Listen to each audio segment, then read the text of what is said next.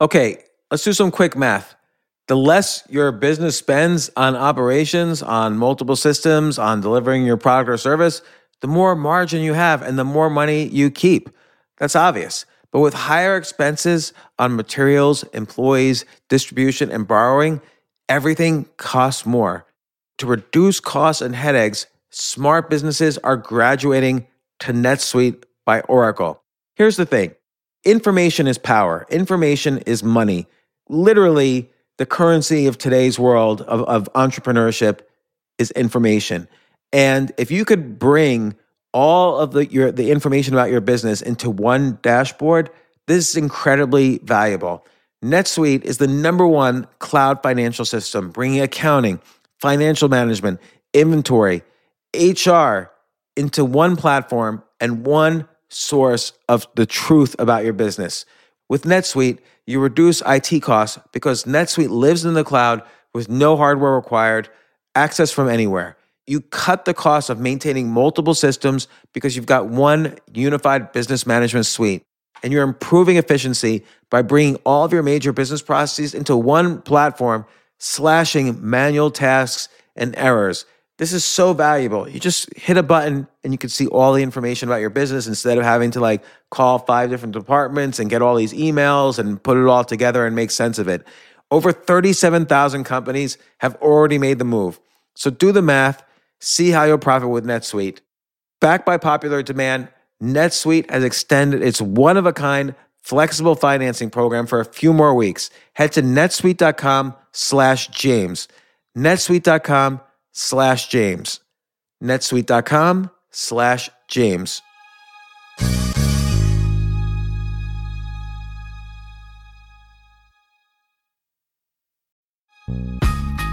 This isn't your average business podcast, and he's not your average host. This is the James Altucher Show. Today on the James Altucher Show. Look, we're in a rapidly changing world where we're going to be compelled to have to reinvent ourselves. We're living longer, et cetera. And you don't want to just have to switch gears and figure out a new career later in life and start at the bottom, like the Skip the Line book that you have coming up. And I think it's interesting because it's about this very thing. Yeah, and you went through this in your mid-40s. You left a profession and kind of started where you did start new professions. And a lot of people are going through that, but they always think, well, I'm already 45. How am I going to learn to be the best or the top 1% of some field so I can make a living at this?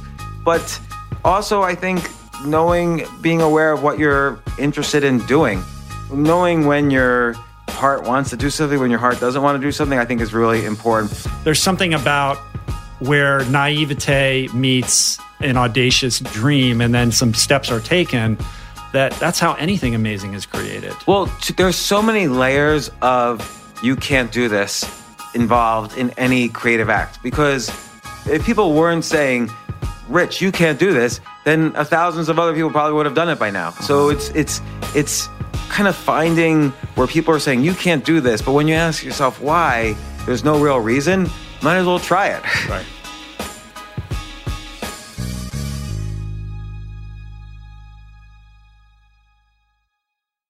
Oh my gosh, I'm excited about this new sponsor we have, Outstanding Foods. Bill Glazer, who runs this company and who I've known for a long time, he has been a vegan since he was a kid. This is him taking his passion and turning it into a real company that can help a lot of people. Let me tell you, Outstanding Foods, they make meatless chips, like meatless, porkless pork rinds, and they taste so good. I'm obsessed with them. The chef of all these products helped with all product development at Beyond Meats before he moved over to Outstanding Foods. My favorite flavor, to be honest, is both barbecue and just the plain flavor. I love it. They recently announced a partnership with Snoop Dogg in terms of providing a meatless alternative. I just love them. First off, everybody in my house, 5 kids, me, my wife, we're all obsessed with them. Everybody who comes over here for the podcast, obsessed with them. I keep ordering.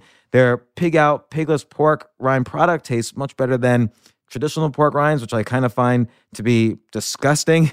And these porkless pork rinds are filled with 7 grams per ounce of protein. So that's the same amount of protein content as ground beef. And this product is 100% plant-based and gluten-free. And when you get to the bottom, when I eat an entire bag in one binge-watching Netflix session, I keep going. I go for the next bag. I don't have to feel regret because it's meatless. These are vegan snacks with protein. I kind of need more protein in my life. So whether you love pork rinds and you want a healthier plant-based alternative, or let's say you've never even had pork rinds, and quite honestly, I don't really like traditional pork rinds. This is just a great tasting snack, and it happens to be a plant-based snack with no pork at all in it, and it's got a ton of protein. You can even eat them after working out if you want to get protein that tastes amazing. So go to pigoutwithjames.com to see why me, Snoop Dogg, and just about everyone else is pigging out on the pigless pork rinds. That's Pig Out with James, pigoutwithjames.com, pigoutwithjames.com. And again, pigout with james.com, all one word. You're going to get discounts, favorable treatment, and so on. I love this company. I love this food. Tweet me if you order, and if you get them, tell me what you think. So that's pigoutwithjames.com and Outstanding Foods and their pigless pork rinds product. Thanks.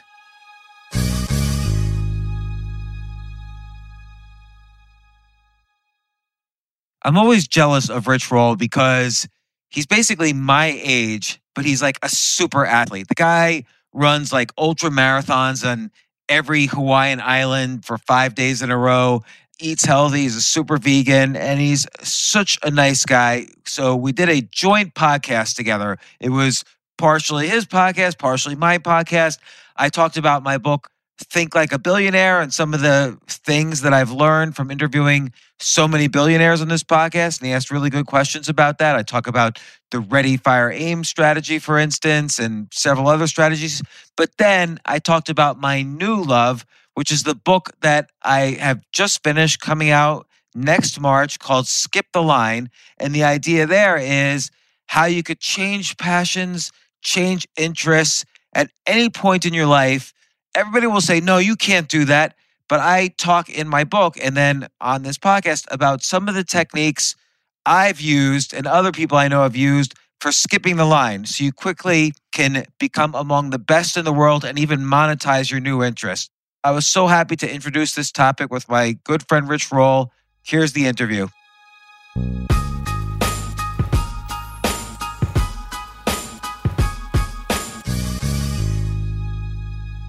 It's nice to have interesting people come to your house, and I think that they, my theory is that they infuse this place with their energy, and there's a certain like kind of permanence to that I feel like with every guest that comes, like this place becomes better. I like that. And also, I think just having people in your home, it makes them relax a little bit. I think it makes them relax, and I think it makes them view you as. It makes it easier for this to be a conversation because I'm in your home. I'm not just sitting back waiting for you to interview me like a reporter. Exactly. This is your home. How long have you lived here? Since we built the house 2003. So 2003. So you were still doing the lawyering. Yeah. I mean, I lawyered. I mean, I was slowly kind of weaning myself off of the law up until 2012. The last couple of years, I wasn't doing very much of it. But yeah, I was a lawyer here for the first several years. And you'd commute all the way into LA? No, I mean, at that point, I had opted out of the big corporate law firm life. And then I had a variety of different iterations. Like I was a solo practitioner, and then I had a couple partners for a while, and then I had a different partner. I had an office in Beverly Hills for a while. I had an office in Santa Monica, and then I just worked out of the house on and off as well. So, but also, in those iterations, like I didn't really have a boss, so I had more flexibility. So it wasn't like the 9-to-5 type of commute. But there are people that live around here that commute downtown every day. Like I don't know how they do that because we live pretty far out there. How far away is downtown from here? It depends. It's all about traffic, as you know. It can be 2 hours or it can be 45 minutes, depending. But our eldest daughter, she's a sophomore in high school. She goes to a high school that's east of downtown now, and the commute is just too onerous. So we have an apartment that we rented downtown, and my wife and I split the week staying down there with her, and we're homeschooling the other one. Good for you. So, I think that's the way to go. Both of them have been homeschooled on and off. And I know you have lots of ideas and thoughts about education, specifically college and all that. I think we've talked about that before. Yeah. Although I'm just curious as a side, like probably the main question you're asked about this is the socialization. Because obviously homeschooling, she's going to learn more from you than in some crappy high school. But in terms of friends and socialization, does she get that? Yeah. I mean, that's something that comes up all the time. And that's something I worry about the least. Because our house is it's like a functioning studio. There's just people here all the time, like all different kinds of interesting people. So in terms of like social stimulus, like that's the least of my worries. I do get concerned occasionally about, basically pure academics. Oh no, I wouldn't get worried about that. How much do you remember from high school? I know. It's basically just the programming of my upbringing that kicks up and creates resistance around it. Like I always ask people, okay, I've even asked this to people who like majored in college in like European history. And I say, okay, when was Charlemagne born? And this is the guy who united Europe or whatever, as the first great king of Europe. And probably 95%, and by the way, we've studied it. It's been in textbooks every year since like 6th grade. And if you majored in European history, you should definitely know it. But 95%, I would say almost 100% don't get it right within 500 years. Right. I definitely could not answer that. I don't even really remember it right now. And I've even written about it and I've asked it a million times, but I think it was around 754, give or take. But people will say 1400, 1300, they won't know. Yeah. And I'm like, okay, well, what else have we learned in school every single year? There's nothing else. I took French for 5 years. I can't say anything other than bonjour, and I can't even count. I can't even count to 10. And I took it for 5 years, including in college. Right. What we do need to do, though, is reconfigure the priorities of education around learning how to learn and learning how to make decisions and learning how to interact with people, like life skills that transcend pure memorization. I mean, you were looking at Shane Paris's book here sitting on the table. He was in here the other day, and his whole thing about mental models was born out of this realization that nobody had ever taught him about the methodology of making good decisions. Like there's no course in business school or in college or in high school about that. And yet that's something that all of us need to do a zillion times every single day. Yeah, not only make decisions, but avoid the biases that are like almost biologically built into our brains to prevent us from making good decisions. Right. From an evolutionary point of view, there was a reason for it. Like if you were walking by a bush and you hear this rustling, you would start running because for good reason. Maybe there's only a 1% chance it's a lion and a 99.999% chance it's just wind through the bushes, but you can't take the chance. So you just run.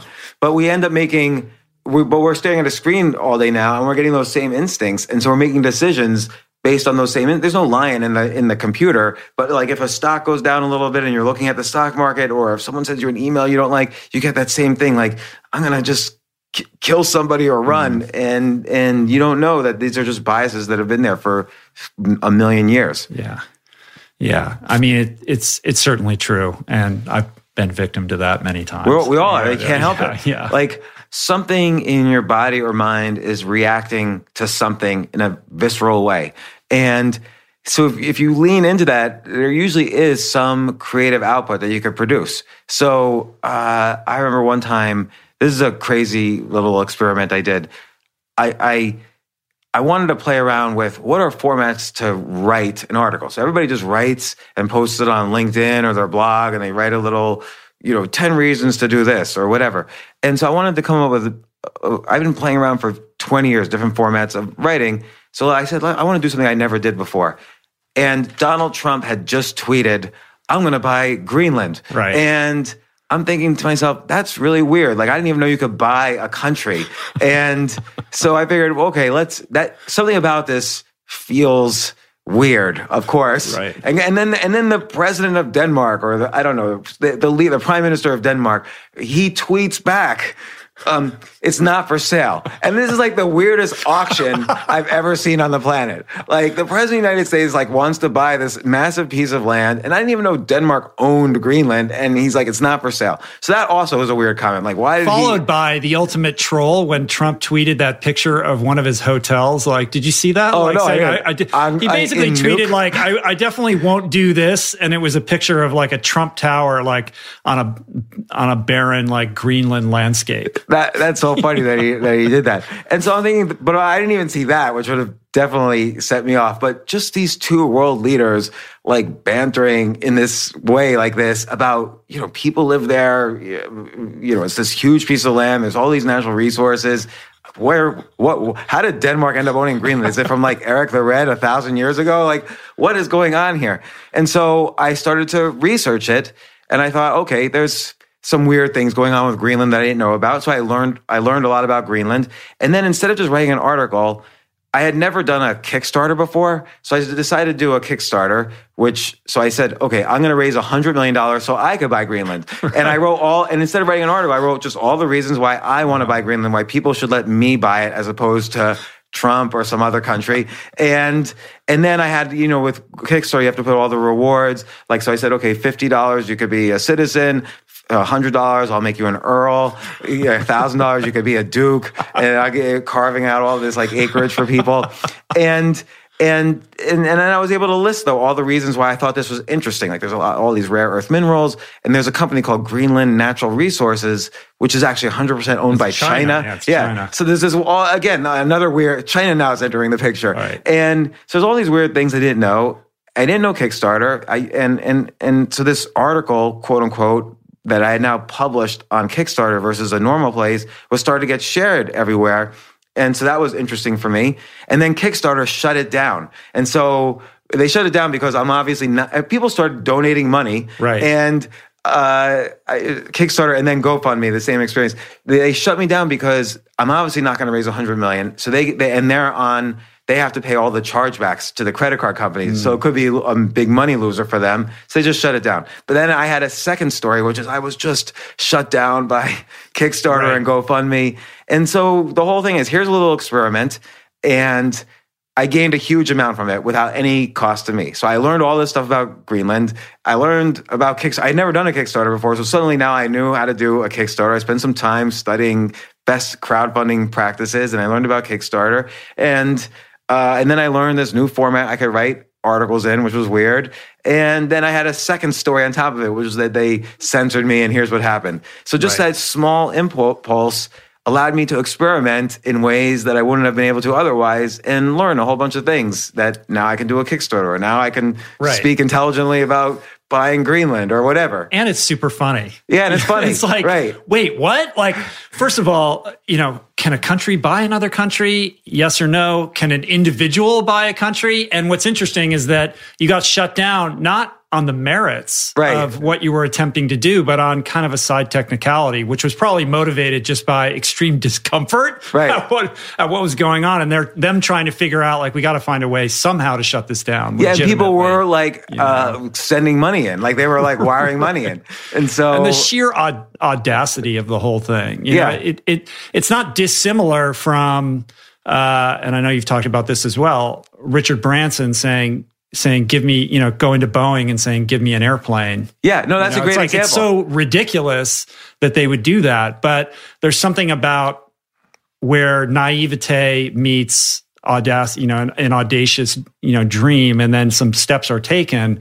That's how anything amazing is created. Well, there's so many layers of you can't do this involved in any creative act, because if people weren't saying, Rich, you can't do this, then thousands of other people probably would have done it by now. So it's kind of finding where people are saying you can't do this, but when you ask yourself why, there's no real reason. Might as well try it. Right. So, like with this, there's no reason why I couldn't start a Kickstarter to raise $100 million to buy Greenland, and I learned something. And all the times, like people say, "Oh, well, you can't start a podcast. Have you ever done interviews before or a radio show? Like, leave it to the professionals." No, I think I can do it. Like, why can't I do it? And I'll tell you another just quick experiment. It's not as interesting as Richard Branson. Richard Branson is really an interesting example because this is a 27-year-old guy who was a magazine publisher and had no experience with anything relating to airlines. British Airways had a monopoly in England on airlines. Heathrow only dealt with British Airways. And Richard Branson didn't have money. And he simply calls up Boeing and asks to borrow a plane. They give it to him. I mean, the details, I'm skipping over the details. They just lend him a plane for a year. Heathrow's like, yeah, you could use this one landing strip. We don't really use that much. Same with JFK. And suddenly he has a plane going back and forth. Like, you know, I'm sure at every step of the way, people were saying to him, are you insane? But what does it hurt to ask? And then, of course, there's subtleties, there's skills to asking, and how did he ask, and all these things. He used skills learned from being a music magazine publisher, but still, it's this combination of skills with audacity, with, you know, like, why can't I? And allows you to go forward on so many different things. Right. I think both those examples, Greenland and the Richard Branson example, are illustrative of both of these books. The book that you have out now, Think Like a Billionaire, and the book that you have coming out next year called Skip the Line, like there are lessons in both of those examples that could be pulled from both or either of those books. Oh yeah, absolutely. Because let's say, well, let me ask you, when you were starting to run in marathons and then ultra marathons and Ironman things, and you were in your mid-40s, I bet you there were a lot of people saying to you, Rich, maybe you should just stick with a 6K or whatever. Plenty of that. But I look at it as sort of the frog in the warm water that's coming to a boil slowly. Like, there is an incremental, like, sort of compounding path that you can take towards like an athletic goal that's different from, I mean, I guess I did skip the line in that I didn't do all that little stuff and I went right to like ultra distance and didn't pay my dues or didn't take that traditional route in that regard. Let's not forget, you didn't start with 5Ks, then 10Ks. But I was an athlete. Like, I can minimize it. But yeah, I guess for somebody not steeped in this world, it does sound like a little insane and ridiculous. It was insane, Rich. Yeah. Like, you weren't an athlete then, right? No, I had a past as an athlete, right, in high school. But logically, yeah, like rationally on paper, like it didn't make sense. And so, and yet, look what happens. You ran, you know, I don't know the ultra iron, whatever, on every island of Hawaii, you know, one day at a time. Right. Like, you did these incredible feats that I'm sure many people every step of the way kept telling you can't, but that's what puts you on the other side, where you suddenly, if you go past enough of, you can't do this, then suddenly you're the only one doing it. And so you were the only one in the world who had the kind of resources and set of experiences and set of talents that you had, where you were running in all these races, but you were also, going towards this vegan lifestyle. You had the experience of being a lawyer, so you were able to, you had a better capability of writing about all these experiences than most people would. So you were able to combine them all into being the only Rich Roll out there doing these events, books, podcasts. There's no one who can compete. Yeah, well, I think it's an example of having all of these skills in a variety of disciplines that I tried over the years that weren't necessarily matched up with like my ultimate talents, and certainly not my passion or a sense of purpose. That when they finally found the right outlet, it all like congealed to create, you know, an amazing result. In the same way that, you know, if somebody was to say to you, like, you don't have the credentials to be a podcast host, but many years ago, you did your 3 a.m. show, you learned how to talk to people, you learned how to create something that's entertaining, you are doing stand-up comedy, like you've been writing, all of these other areas, like, all contribute to your ability to sit behind a microphone and be engaging and be entertaining and be curious, all these skills that you've developed over the course of a lifetime. I mean, I would say similarly, I took a million depositions as a lawyer. I learned how to ask questions. And I think that my true skill set as a podcaster was developed through sitting in thousands and thousands of AA meetings, listening to people tell their stories and learning how to tell my own story. That was my training ground for being a public speaker and being a podcast host. You learn how to be empathetic. You learn how to listen. You develop this great capacity for compassion for the human condition that I think lends itself towards creating a safe and interesting environment to explore those very themes with another person sitting across from you. Yeah, I think that's so interesting because I think that does come across, like your compassion for your guests comes across so much in your podcast, I think because of your experiences. And, I always wonder about this idea that vulnerability, like the kind you experience in AA, the kind you experience in or one should experience in writing and maybe all forms of art, vulnerability sort of buys freedom. Like when you're vulnerable, when you are able to admit to what can go wrong, what has gone wrong with you in the past, the mistakes you've made, now you're free. Like nobody can say, well, you can't say this, you've done this. Right. And I said that. I'm an idiot a lot of the time. Bring it on. And you're free. You don't have to deal with people saying, well, Rich, you can't talk about health. You had this and this happen to you in your 20s. All right, yeah, read my book. It's in it. I already told you about that. Yeah. So you're free from all that stuff. And the more vulnerable, like how can people, attack that? They can't say, well, now you're not allowed to write about this because you experience this. No, there's no rules. And yeah, I'm just being authentic, and that allows me to be as creative as I want in this area. I'm creative even about my mistakes. Well, your specific strain of authentic vulnerability was really a tipping point in your creative career. Like when you finally made this decision that you were going to be honest and write about your life and your experiences in a very transparent way. I'm sure there was a lot of fear that preceded that, but when you mustered up the courage to do that, that's really when things change for you. Oh yeah, completely. And to the point that now I don't even, like if I'm writing something, I don't publish it unless I'm afraid of what people are going to think of me. And I don't try to say something I just ask myself at the end, right before I hit publish, am I really saying something new and unique here? Because I don't want to say something that everyone else has said.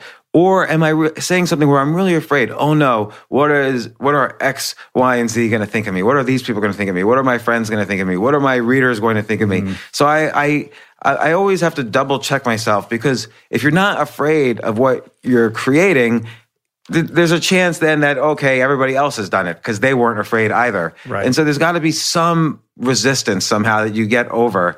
Like even something I wrote recently, I was legitimately afraid, well, is this going to shed a new light on everything I've written for the past 10 years because I'm admitting to this other thing? And I was nervous, and correctly so, but that's okay. That's how you learn, is getting over that every time. Yeah, when I wrote, I think I probably told you this previously, but when I wrote Finding Ultra, like I really had to get into the mindset of writing in my private journal that no one was ever going to read. Like I had to get comfortable communicating things about my life that I'm ashamed of and that I'm embarrassed about. And I remember when I sent the manuscript to my editor at the publisher, I looked at my wife and I said, I hope I'm making the right decision. Like this could be the worst decision I've ever made. But I knew intuitively that the value of the book would be directly correlated to the extent to which I was willing to be vulnerable, because why do it otherwise? And I think, my book, Finding Ultra, it's an addiction recovery memoir. It's also like this sports story, and it's also kind of like a health and wellness primer. But ultimately, it could be categorized as a sports memoir. And like, I hate sports memoirs because they're usually written by athletes in the twilight of their career, and they're intended to kind of create a halo effect and perhaps buy them a couple years in the spotlight. And that's why they're not good, because they're inherently less than honest. And I've never won a race. It's not like I went to the Olympics or anything like that. Like, why should anyone care what I have to say about this? The only way that this is going to be compelling is if I, take my specific experiences and try to connect with something more universal about the human condition. And that can only come through a profound level of honesty. Yeah, and that happened. You created something very unique, which was this sort of combination of kind of a sobriety memoir, health and wellness, athletic memoir, plus a reinvention memoir. So you were in your 40s, a time when people think, well, my knees are starting to hurt, maybe I shouldn't run marathons anymore. there's a lot of people are thinking like they're of slowing down, and you were literally speeding up at that point. Mm-hmm. And I think you gave permission for people who were reading it to say, oh yeah, he stopped being a lawyer to do this. He stopped, he became sober, and then this started happening. He went vegan, this started happening. He's in his 40s and he's doing all these athletic competitions. It's sort of like you gave permission not only for other people to be equally vulnerable, and I'm sure you got lots of messages like, man, I was in the same situation as you, and so on. But you also gave people permission to, hey, if he could do it, I could run a marathon or do something incredible when I'm 45 that I never thought I could do before. And I think that's something, like, I'm curious now, like, when you're thinking that was a very pivotal story for you, right? And it's an iconic story. Like, you were saying essentially, I was down and out, then this happened, and then I became a superhero. So it's like this iconic story. Do you ever feel like tied to that story? Like you have to keep repeating it or find a new story? Do you ever grapple with the hold that story now has over you versus what the hold you originally had on that story? Yeah, 100%. And I've worked really hard to kind of transcend that a little bit. Certainly, I think when the book came out, it was sort of characterized as a book about running, which it isn't.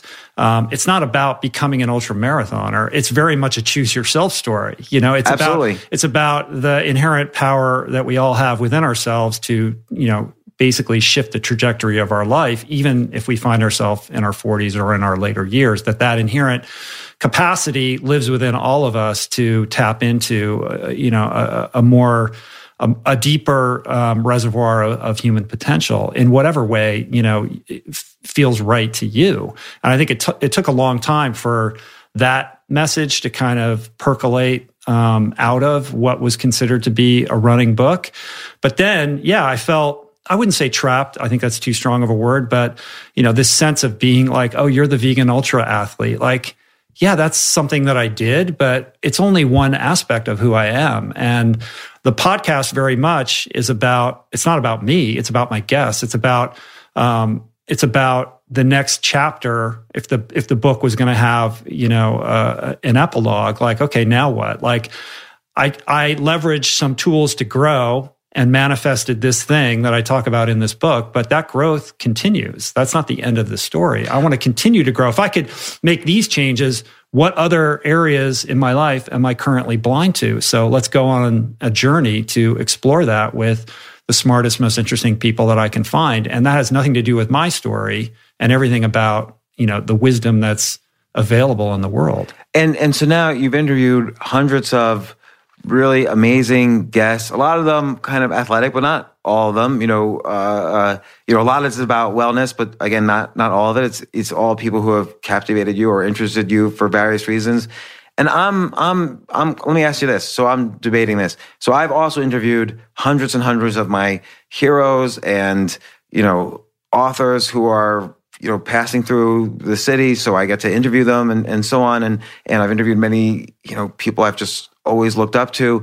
And I'm starting to wonder, okay, after 500 of those, maybe sometimes I want to just say what I think about things rather than just always interview people. Right. And so I'm kind of going forth on that of mixing that up a little, not completely, but just mixing it up. So it's not, there's 2 million interview podcasts out there now. And we were just talking about this earlier. When we were in 2014, there was like 100 interview podcasts. And now there's literally 2 million. I'm not even exaggerating it. And we've also interviewed everybody. And so now we haven't interviewed the whole planet, but we've interviewed a lot of people. So people start repeating things or saying similar things. But I'm sure your audience, they're listening to you for a reason. And maybe they want to start hearing more of what you have to say about a topic. And I wonder if you've ever debated doing kind of more solo stuff. Yeah, I mean, a couple thoughts. First of all, both of us have been doing this for a while. I started mine in late 2012. You've done more episodes than me, but I started a little bit ahead of you. Yeah. There's been a lot of overlap in our guests. We've been on similar journeys. Indeed, when we started, it was not a competitive environment. Both our shows went right to the top and kind of stayed there. And in the intervening years, this medium has been adopted in a very mainstream way. So the ecosystem has matured tremendously around us. We were both lucky enough to grab a little piece of real estate and hold on to it. But I certainly wouldn't want to be somebody starting an interview-based podcast now. I think it would be very, very difficult to do that. So I'm extremely grateful to be in the position that I'm in, and I'm sure you feel the same way. But here we are, and I'm interested in your thoughts too. I'm going to throw this back to you. Like, what is the state of union with this medium? And as somebody who thinks about things in a counterintuitive way and with a different lens, like, what is the future of this? And, I'll continue to answer your question and allow you to answer that when I'm done. I think that, I had Kamal Ravikant over here yesterday, your good friend, and we were talking about your show. And I said to Kamal, I go, I tune into James. Like, James has lots of interesting people on his show, but I want to hear James. Like, I'm fascinated by your lens, your perspective on the world, and you're the reason that I tune in. So I think that is a smart and appropriate pivot for you to start to have more standalone episodes with just your reflections and your thoughts. In my own case, I have thought about that. The hardest part of this whole podcast thing for me is doing the introductions. Like, when I'm alone talking into a microphone, I'm so up in my head and it feels so unnatural. So the idea that I would sit down and just deliver a monologue, spontaneously from whole cloth, even if I had an outline, that scares me. And I feel like that is a skill that I haven't yet honed. And perhaps that's a reason to attempt it. Or there's a way to experiment in the sense that, let's say you have just someone sitting here who's listening, and occasionally, maybe instead of like in an interview, it's, let's say 50-50. But let's say in this case, you need a foil. Yeah, a foil. Yeah. You need someone who you're just going to throw things against, and if something doesn't quite stick, they'll inform you of it. Yeah, like a more than like a co-host, but somebody who can like match your wits and push you to deliver a monologue here or there. Yeah, like let's say there's... go ahead. Sorry. Well, let's say there's an issue that, triggered that emotional impulse for you this week. So something happened that bothered you, and you just wanted to, and you wanted to talk about it, but not necessarily the issue, but even more globally. Like, what does this mean for either the world or people, or what did I learn from this, or the economy, or whatever? And you just start ranting on it. Yeah. And I do have a little bit of an insecurity around it, I think. Here's an example. So last year we did our first live podcast event. We booked this big theater and we sold it out. It was like 1,200 seats. That's great. And the idea was to do a live podcast but also produce a show that was very, that kind of transcended this podcast format to create an entertaining experience for people. I had my sons play music, and then InQ perform some live poetry. And then I did a live podcast with Paul Hawken, who's like this legendary environmentalist. And I conducted that podcast very much as if he was sitting across from me right now. Like, I kind of maintained that format. And after the show was over, I basically went, out into the hallway and just talked to people for as long as they wanted to talk to me. And I was there for hours and hours and hours. And I realized in retrospect, these people, I think they're coming to see Paul Hawken, And I realized they are coming to see me, which makes me uncomfortable. It doesn't feel because I have profound imposter syndrome. I can't imagine why anyone would want to come and see me.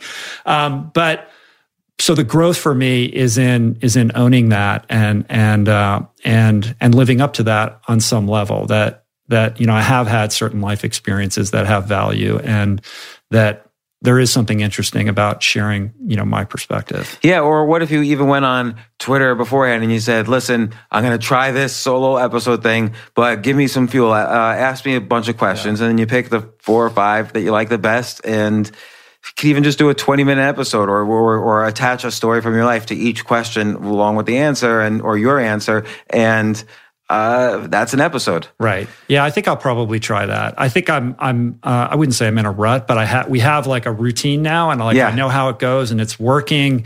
And you're somebody who's coming in as, this disruptive force, who's always, got the waiter pads, and you're writing down the 10 ideas every day, and you're trying to buy Greenland, and you're doing all this crazy stuff. And what I love and appreciate about it isn't just the kind of courage to do it. It's your relationship with the outcome, I feel, is very healthy. You're not It's not about whether it works or not. You're just doing it. Right, because here's what I always think is that something's going to work. Some outcome will exist that I like, but it doesn't have to be the outcome of whatever it is I'm doing that day. So I'm doing something, let's say today or tomorrow or the next day, I'm doing something to try something new or try an experiment or write something. Eventually, the outcome might be bad. Like, for instance, this Greenland Kickstarter thing, and again, this is a silly example, but that was essentially a failure. I didn't raise $100 million to buy Greenland. Kickstarter shut me down, and it was fast enough. It didn't really get as widely spread as a successful outcome would have been. But it was interesting. I learned something. I learned a whole bunch of things, and then you move on. Because and you have the this next amazing story. Yeah, I have an amazing story, and now I have knowledge. Okay, here's how to do a Kickstarter if I want to try something new. And so now I can do the next thing, which might be just as crazy or not, and the outcome may be good, maybe bad. Eventually, there'll be some outcomes will be better than others, but whether the outcome is bad or good, I'm learning from each thing.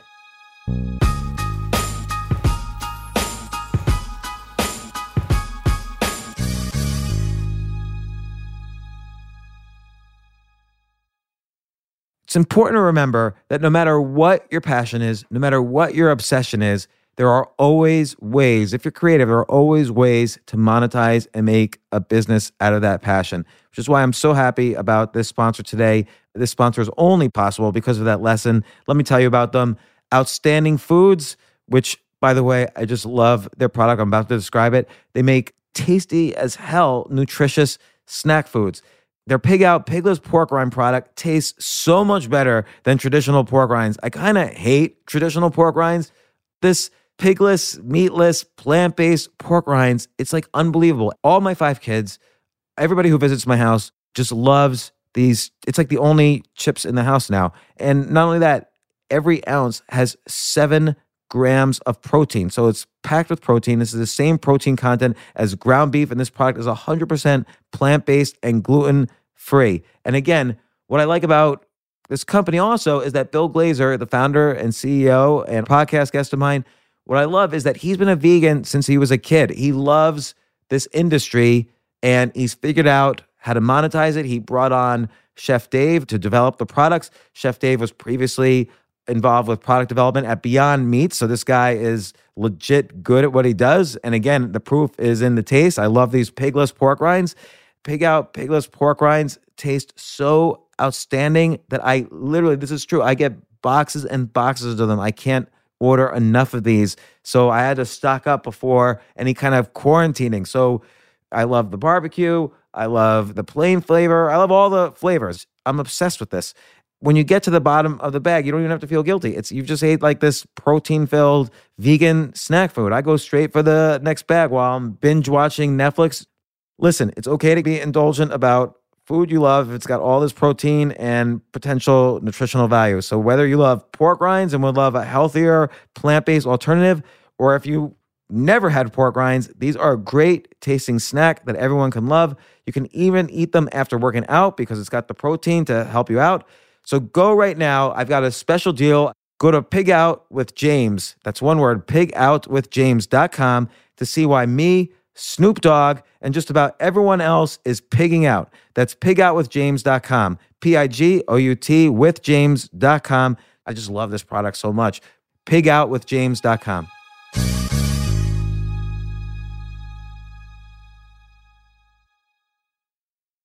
You've canonized this as the 10,000 experiments rule. We all talk about the 10,000 hour rule. You're like, that's nonsense. Let's focus on 10,000 experiments instead. Yeah, because so the 10,000 hour rule, which was developed by a great guy, Professor Anders Ericsson, he basically determined if you devote yourself to 10,000 hours of what he calls deliberate practice at any field, you'll be among the best in the world at that field. And this was written about by Malcolm Gladwell in the book Outliers, and it kind of became a popular phrase after that. I just couldn't wrap my head around it, though, because I feel like I've gotten good at a bunch of different things, and I don't think I spent 10,000 hours at them. And I couldn't, and for some things, I couldn't figure out what does he mean by 10,000 hours. Like I understand with, let's say you're, doing a golf putt. I can understand practicing that for 10,000 hours and you'll get better at golf putting. But for something like writing, what does it mean to spend 10,000 hours writing? Like there's so many nuances in a creative field. And it's not like repetitive. It's not like I can get after I write a sentence, I can get a coach to say, well, that sentence could have been better. So I didn't really, and I would write to him, and he's always very smart and he was always very friendly to respond. And I read all these different theories, like, can I borrow hours from this other activity? So I was trying to get good at stand-up comedy. I started this, it's a random thing. I got passionate about it about 5 years ago, started going up on stage, and I was trying to figure out, can I borrow from my 10,000 hours public speaking and some hours from my writing and some hours from just, I don't know, being funny? Or how does it work? And so the transferability of these skills in a variety of disciplines, can you aggregate them to come up with your 10,000 hours? Yeah, or at least give me some head start. And he kept writing about, well, what's the metric you're judging yourself with? And there's really no metric. Like, how do you determine if something, for instance, is good writing or not? Is it book sales? No. Is it if your favorite professor likes it? No. It's hard for creative efforts. It's hard to have a metric of success for sales ability, for business ability. There's so many like other factors like luck, environment, the people you're dealing with. It's hard to measure your success with these 10,000 hours. And it was confusing talking to him. So then I figured, well, maybe there are, and then the other thing that concerned me was, well, what if you take training methods now and go back to the 1920s? So for instance, if someone took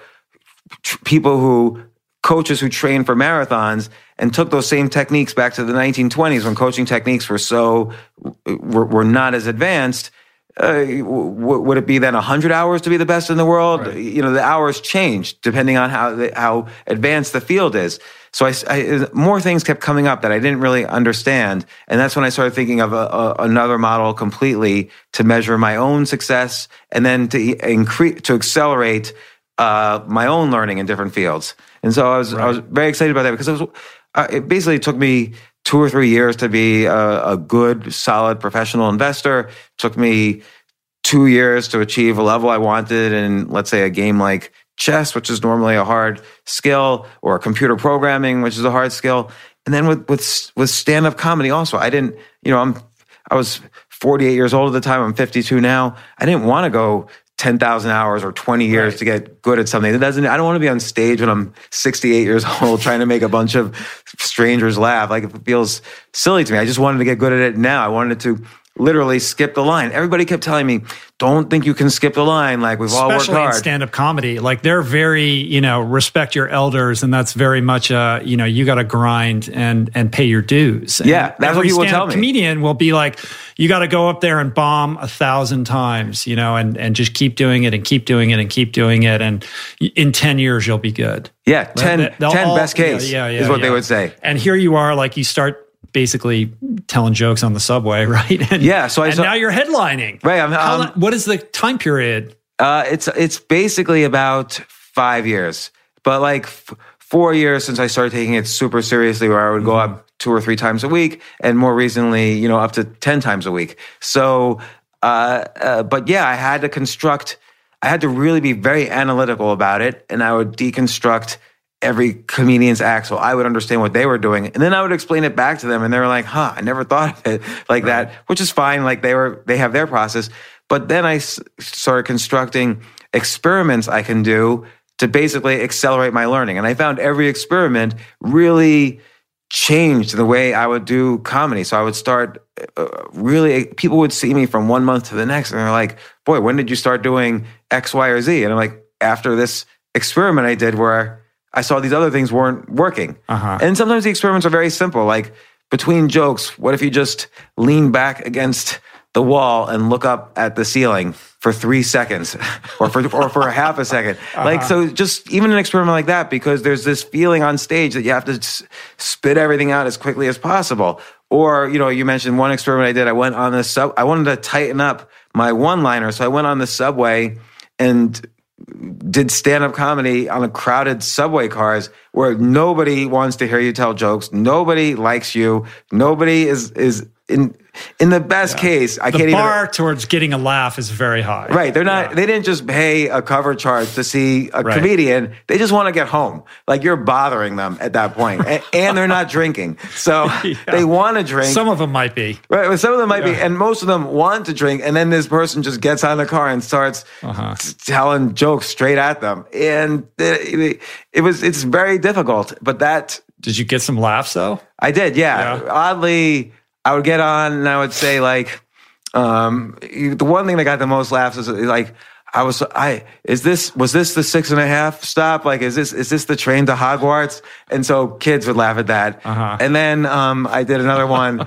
hey, I ordered an Uber pool, but they sent me the subway car. So that got some laughs. Those are like the main two things that got laughs. You have to be so comfortable with your vulnerability though. But I wasn't. It's like, I was with a friend of mine, and this person brought on a video camera just so I could study it later. And I got on, and I looked around, and I'm like, forget it. We just wasted our time. Like, you could just put the camera away. And I was like, and then I said, on second thought, just turn it on, and let's just wait a second. So my friend turned on the video camera, and then I just went off. So it just, I just went without thinking. And you know, sometimes people will laugh and sometimes people were like, you know, boo, like get out of here. So, but that happens. You got to be okay with either one, right? Yeah, you got to be okay with either one. I mean, that's the difference between true vulnerability and what I see a lot of now, which is, I call it performative vulnerability. It's sort of like, now it's cool to be vulnerable all of a sudden.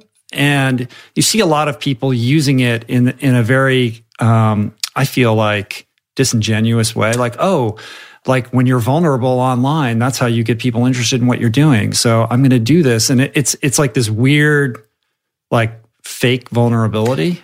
Yeah. And I see that it's almost like you can't, if you pick up a recent self-help book or almost any recent self-help book, and I'm not going to throw the whole industry under the bus, but a lot of recent self-help books, you can't even, the author always starts off like, well, I was in my darkest moment and then XYZ happened and I started writing in my gratitude journal and whatever. and then everything became better. And it's like, that's like a bad, and then even in Silicon Valley, it's like a badge of honor. Like, yeah, I failed at my first startup and blah, blah, blah. And then now I'm ready. And yeah, I agree. I think it's a way to kind of it's almost too transactional, the vulnerability. Right. Yeah. Transactional, I think, is a good word. And hand in hand with that, I'm sure you do too, like, I get all the galleys in the mail now. Yeah. When you host a podcast, like suddenly books just arrive at your house all the time. Like I get like 6 books a week in the mail. And generally they'll be, you know, the upcoming self-help books, right? So I have so many self-help books being delivered on the regular here that it's made me very cynical about all of it. You know, I just look at this and I'm like, they all, and I can't possibly read all of them, but maybe you can. But I just kind of page through them and I'm like, they just feel like different flavors of the same thing. And it's made me like less interested in all of that. Yeah, that's why I think, well, look at, you know, for instance, Finding Ultra, or in my upcoming, you know, Skip the Line, I think about this. Forget about all self-help. What are my real stories, for better or for worse, and what did I learn from them, and what can I extrapolate? The extrapolation is what gives it the self-help categorization. Like, okay, I did this, this, and this. So that's a formula. But I always say I'm not giving advice. This is what worked for me specifically, but maybe it's broad enough it could work for others. And I always want to make sure it's just not like not only is there a self-help genre, but they all kind of recommend the same thing. And you get this sense they're recommending it without real experience, or they're recommending it so they can start getting speaking gigs talking about it, because you can make a lot of money talking, motivating companies. And so I always try to make sure I'm saying something really unique, like this 10,000, thinking about learning and the 10,000 hour rule and how I could succeed. Like you went through this in your mid 40s, you left a profession and kind of started you did start new professions. And that a lot of people are going through that, but they always think, well, I'm already 45. How am I going to learn to be the best or the top 1% of some field so I can make a living at this? Because you need to be in the top 1% roughly to make a living and to feed your family. And we're going through it just personally and as an economy. And so really grappling with that and how I challenged myself to learn different things and how I failed at many things along the way, I had to think, well, what's happening? And that's where I went from the 10,000 hour rule to can I borrow hours, or is there like shortcuts or cheat sheets, or what's actually happening? And you have to really think inside, what happened to me that I can bring out as a story? And I feel like you did that too with Finding Ultra. Was your unique path to saying, hey, at 45, you could still be a top, world-class athlete and do these things and get over these issues and change careers and on and on and on. Yeah, but I think my book was really just a story, whereas you look at these things that have happened in your life and you look at other successful people and you're trying to extrapolate the themes and the lessons and then figure out a way to communicate a path forward through a lens or a path that perhaps has never really been fully articulated, like the Skip the Line book that you have coming up. Like, I haven't read it yet, but you've told me a little bit about it. And I think it's interesting because it's about this very thing of like, look, we're in a rapidly changing world where we're going to be compelled to have to reinvent ourselves. We're living longer, et cetera. And you don't want to just have to switch gears and figure out a new career later in life and start at the bottom.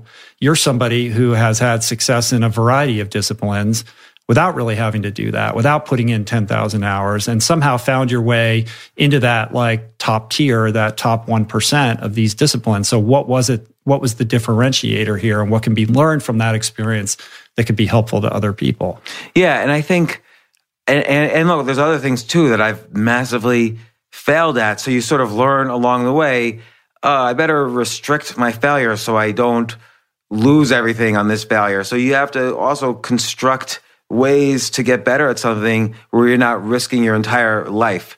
And like you even said earlier, you the transition from lawyer to everything else you're doing now, it took a while. Like, people kind of think, oh, well, I'm going to quit being a lawyer and start being a podcaster and the money's just going to roll in. It doesn't really work like that for anybody in the world. Yeah. It's a process, and it's a process of trying lots of different things. It's a process of transition. It's a process of finding more and more things that you enjoy and that you love doing and that your passions maybe lie. And maybe when you find something you're passionate about, you're able to double down on it enough so that, again, you're not risking too much, but you double down and you see how it works and how it feels. And it's a process. Yeah. So you've got this book about billionaires. Think like a billionaire. Yeah. I feel like culturally we're in a moment where we're fetishizing these people. And on both sides. Yeah. Both sides meaning what? Like, some people, you'll see politically, people will say, well, banish all billionaires, or right. Somebody in politics said, and this is not, I'm very apolitical, but someone in politics said, billionaires have not earned the money, they took the money. So there's a very kind of almost violent, revolutionary backlash against these people who have accumulated this one particular number or more. And on the flip side, you can say, well, these are people perhaps who have accumulated certain habits that maybe you'd want to emulate if you wanted success, even if it wasn't success about money. And then you can also say, okay, well, are there benefits to this class of people who have accumulated so much wealth? Are they giving to charity? Are they solving world problems? Are they creating impact more than if the money was being used in other ways? And I shouldn't even say being used, because often money is created. That's something that a lot of people don't understand about the economy. There could be more money next year than there is this year, because people who are innovative use their innovations to create money seemingly out of thin air. But if Elon Musk sells more Teslas and he raises money by having an IPO and his Tesla goes public and whatever, money is basically created and to some extent put into his pocket. So it's not like they've created it out of their innovations. But sometimes they're bad guys and sometimes they're good guys, like anyone else. I mean, there is a sense, I think, that you don't get to that level of wealth and accumulation without stepping on a lot of people and having to do some dastardly things. Yeah, I think that's kind of the sense. And it's easy to have that sense, because let's say there's a few thousand billionaires and there's 300 million other people in the US. So we're all allowed to trash this they're certainly not a minority just because even though there's just a few thousand of them, they're people who are very privileged and benefit and they have every advantage in society. And by the way, some of them are really bad people, but some of them are enormously charitable. Like you look at efforts like Bill Gates, and again, I don't know whether you like Microsoft Windows or not, but you look at Bill Gates, he has spent hundreds of millions or billions to try to eradicate malaria in Africa. And yeah, you ask yourself, well, if the money had gone to a government instead of Bill Gates, would that government have been able to solve malaria as well? I don't know. I'm not an expert, but it seems like Gates has made a dent on it and nobody else historically has made a dent on it. And I heard one interesting story where Bill Gates gave like $100 million to a government, just like the U.S. might give $100 million to the government. Here's aid, solve malaria. And then that particular government was corrupt. The leaders left and the money was just gone, not spent, disappeared, probably into some Swiss account. The leaders moved away and whatever. So the next leader got in and Bill Gates said, okay, I'm going to give you $100 million again, but now I'm going to have more control over it and see how you spend it and see where it's put. And he made a dent in eradicating malaria in this particular country. So you have to look at instances too and see what's happening. What are these people doing with the money? Right. But isn't Bill Gates more of an outlier in that regard? Like there's a lot of guys with, lots of yachts and things like that. I would say he is an outlier. But there's also, there's thousands of billionaires. So let's even say there's a few hundred outliers who are trying to do charitable things. And by the way, I'm not trying to, really the purpose of that book was to say, okay, I've been so bad and such a failure at dealing with money. Maybe I could learn what did they do that I don't do I could learn from. So it really had nothing to do with whether they were good or bad. And so I always feel like I'm apologizing a little. It's also not about making money. It's about habits and a perspective on life and how they kind of live their day on the daily that lead them in that direction. Right. Like not a single thing in that book is about, well, this is the kind of investing they did. And this is the kind of companies they would start. And here's how they would boss people around. But just on the Bill Gates thing, yes, he's probably an outlier, but you do see lots of examples of charitable things, or even let's say not charitable, like, Ken Langone, multi-billionaire, started Home Depot. He saw a problem, which is that many people didn't have access to the full range of home improvement tools that they would probably want. And he created Home Depot. It became big, and hundreds and hundreds of thousands of jobs were created. Just maybe millions of jobs over the 30 years Home Depot has been around. And, over 100,000 people got very wealthy by being employees of Home Depot. So he created real wealth in society. He solved lots of problems. Now, Ken Langone, almost every hospital in New York is named after him because he gives so much to charity. And I don't really know him, so I can't say good or bad. But again, I asked myself, well, okay, it seems like both from the capitalist side, he created lots of jobs and he solved a big problem. He was also charitable. Then I asked, what habits did he have that maybe are worth emulating? And if somebody else has a different opinion of him, that's fine. But then I can say, well, I like these habits and I'll emulate them. Having a strong family, for instance, or having a strong ability to execute on ideas, which is something I didn't always have. Right. I mean, you kind of break it down. You've got like obsession and, overcoming resistance, persuasion, empathy, problem solving, and this idea of skill versus habit, which I thought was super interesting. Yeah. Like it's not like a lot of these people have real skills as opposed to just, they're waking up at 6 a.m. every day or they're, going to the gym every day. These are all good habits and healthy habits to have. But how did Richard Branson persuade someone at Boeing to lend this 27-year-old nobody an entire plane, like $150 million plane? I can't call up Boeing and just ask for a plane. Like they'll hang up on me. What do you mean you tried to buy Greenland? Why not? Well, yeah, it's true. But I mean, his ace in the hole was that there was an anti-competitive climate at the time. Well, was that his ace in the hole, or did he find that in the hole? Like he was the one who brought that up to them. Like they basically would said no, and he's like, well, listen, how else are you going to compete and get competitive pricing with British Airways? So he put this in their heads and convince them. Right. And so it's interesting to see the little nuances of how these people achieve things, because it is nuanced.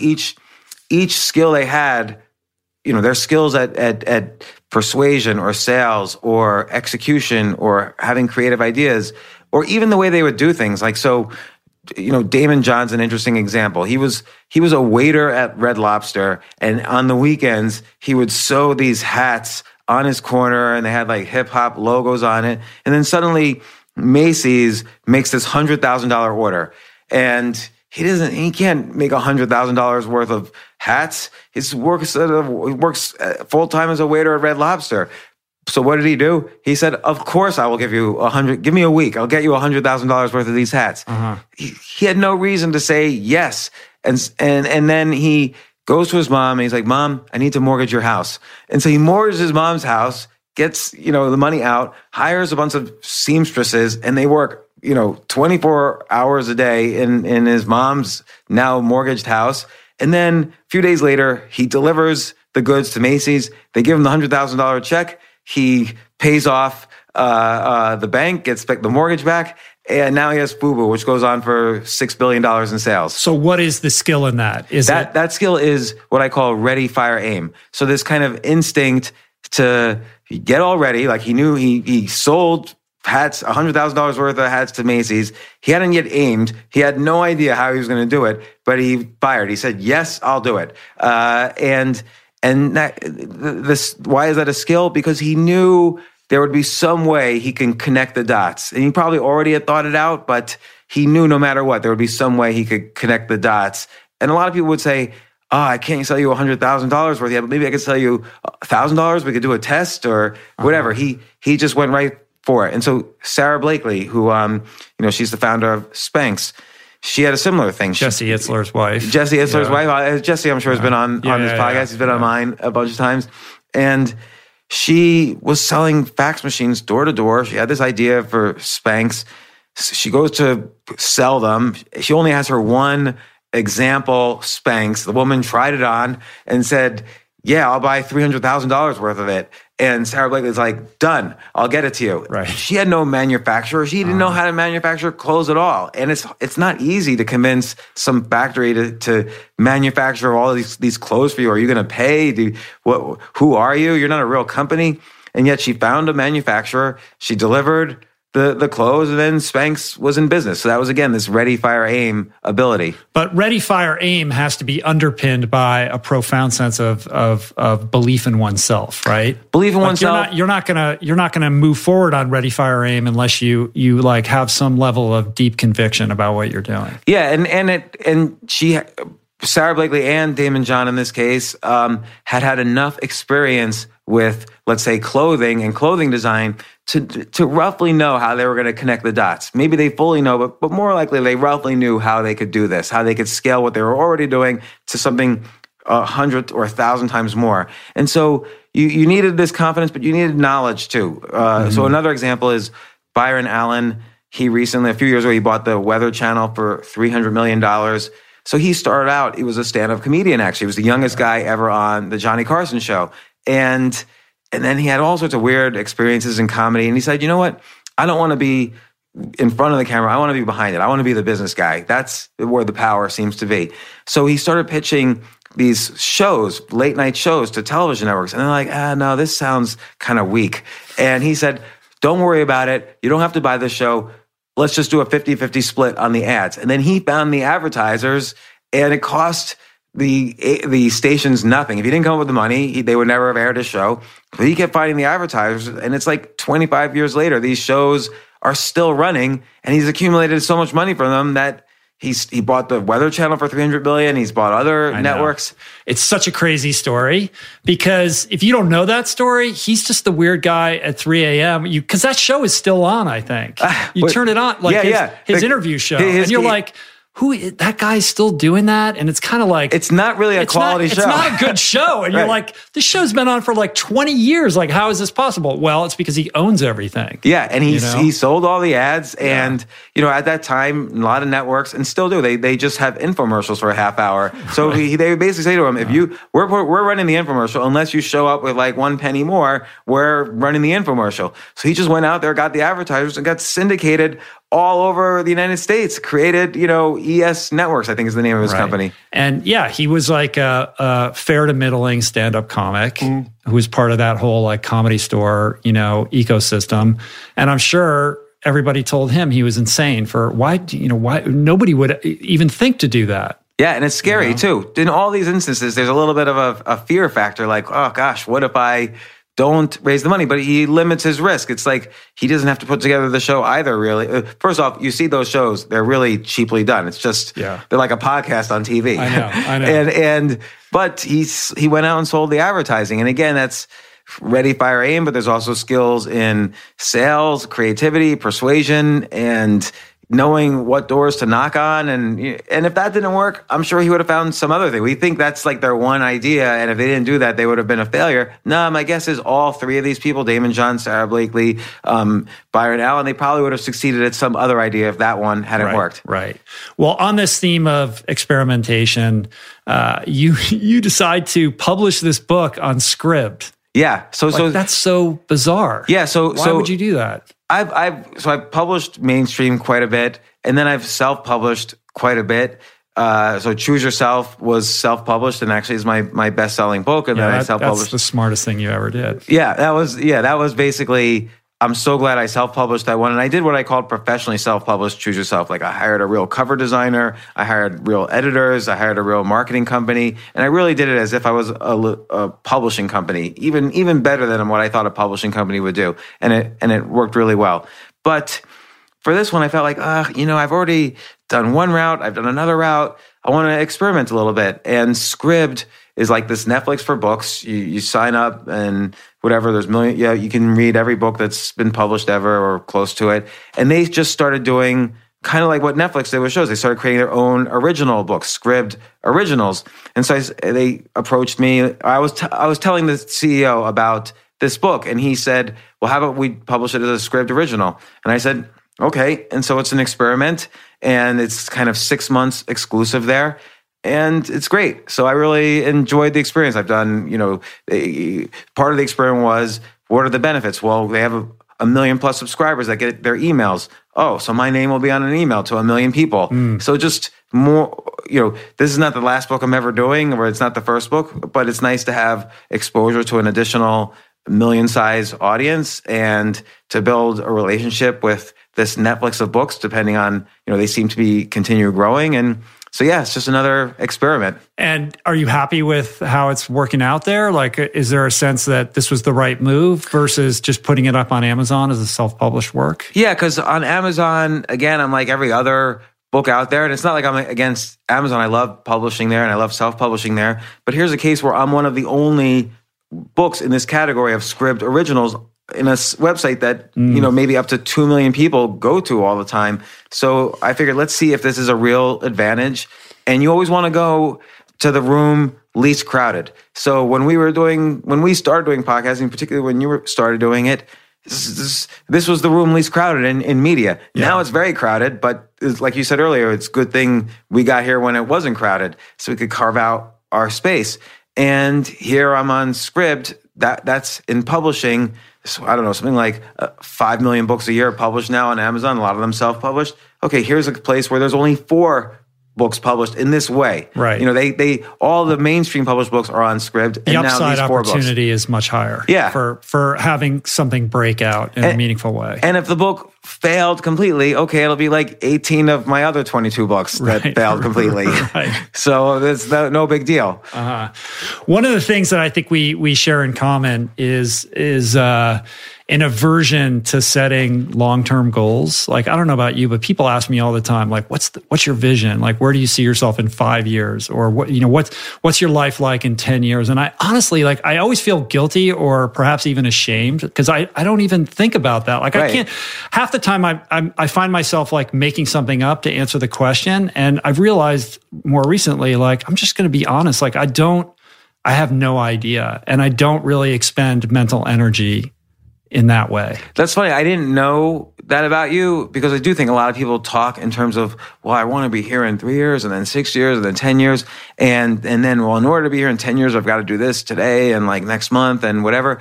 And I think it makes no sense to have goals. It sort of implies that my knowledge now is so much greater than it might even be in 10 years from now, that my 10-year from now version of myself better listen to me now because I'm smarter now in terms of where I should be in 10 years.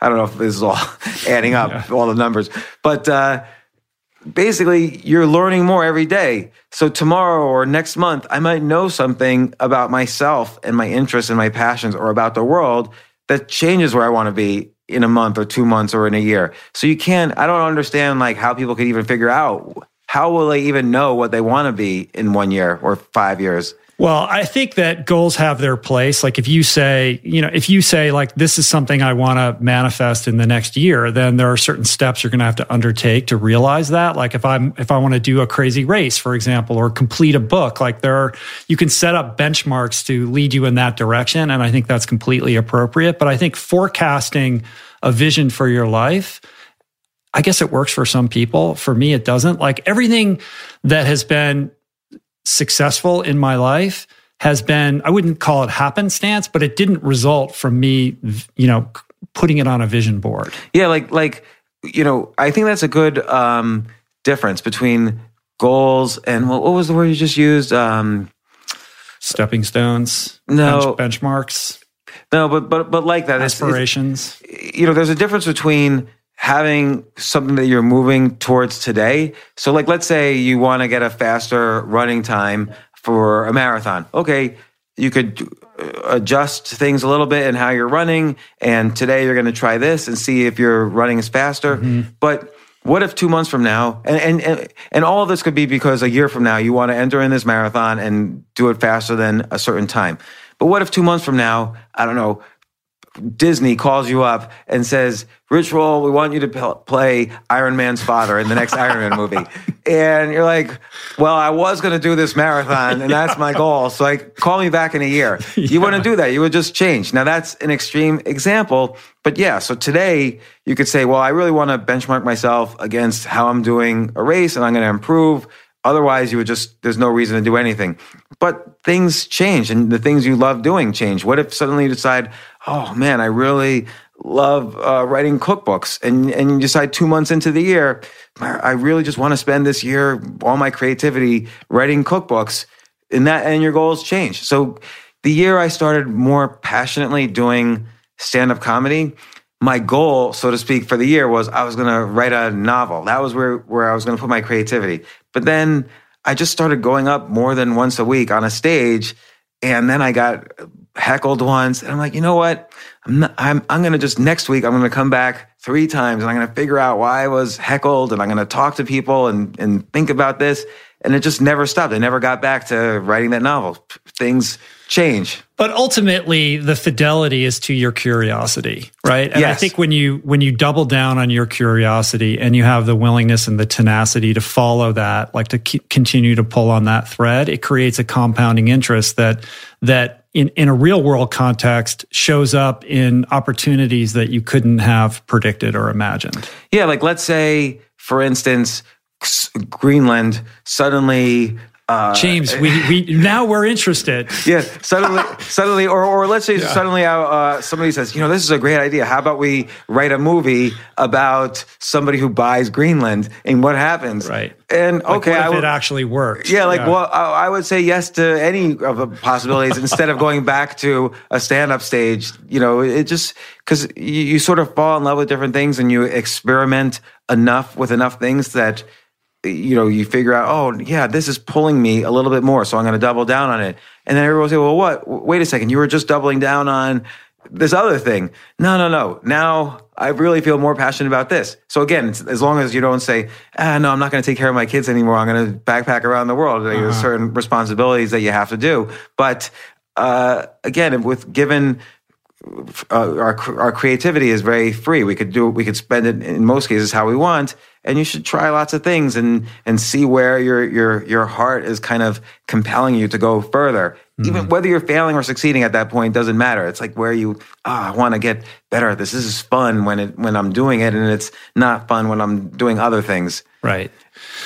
In thinking about this podcasting space, I think how many podcasts are there now? Like, I think 2 million. 2 million. Yeah. 2 million podcasts. Like, how many hours of people talking spontaneously about whatever's going on in their mind? And I thought the other day, what if podcasting existed in like 1780? You know, what would podcasting look like in like if we could go back and just listen to people talking about the times in that time, what an incredible historical record that would be, that would shape and change how we think about history and how we consume history and how we synthesize world events. And now we're creating that now. Like 100 years from now, this will all still be, you know, available to people to look back on and try to better understand, you know, this moment in time. Yeah, I mean, you know, imagine back in the 1780s, like just Benjamin Franklin and John Adams would be having like, right. You know. What if Marcus Aurelius, instead of like, you know, writing his meditations, was doing a podcast about it? Yeah, a podcast about Stoicism. Like, Seneca, can you please come on my podcast?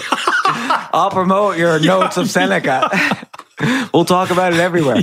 And and you know, I wonder about now with 2 million, how do you separate out the good from the bad? And I don't like to call any of them bad, like everyone's trying, but it's like we were talking about earlier, I'm trying to just always understand formats and how much, you know, how can I change the format just slightly even from my usual one. And you've been doing a lot of great stuff with YouTube and videos, like you've been combining kind of your podcast voice with kind of more conceptual video about what you're talking about. Yeah, we just started doing that, and I want to do more of that. But that's an experiment. Yeah, it's totally an experiment. How long will you do it? Maybe you do 10 of them, 5 of them, 50 of them, and people will say, well, no, you got to be consistent and focused. That could be true. Maybe you need to do 1,000 of them, and then it just suddenly you have millions of views per video, but you might get tired of doing them after 20, and you say, no, let's focus on TikTok instead. So, or whatever you focus on next. And so, yeah, it's just a matter of, I'm always, it's interesting now too, because another thing that's happened in the media world that's changed, which is that I think followers don't matter anymore. So people have, you know, X number of Twitter followers, YouTube subscribers, Instagram followers, Facebook followers. I don't think that matters anymore, because I think algorithms have basically ruled over followers. So the algorithm will decide who sees your video or who sees your photo, not so much your followers. Because if you have, let's say you have 100,000 followers or even 10,000 followers, and let's say a lot of them have hundreds of followers, and they're on Instagram for 3 minutes, the algorithm's got to pick which one of their followers are going to be rewarded with their eyesight. So I think it's very hard in today's world to come up with good, appealing content that rises to the top. It's in a good way, it's much more equalitarian. Everyone's got an equal footing because followers don't matter as much. On the second hand, it's harder to curate, I think.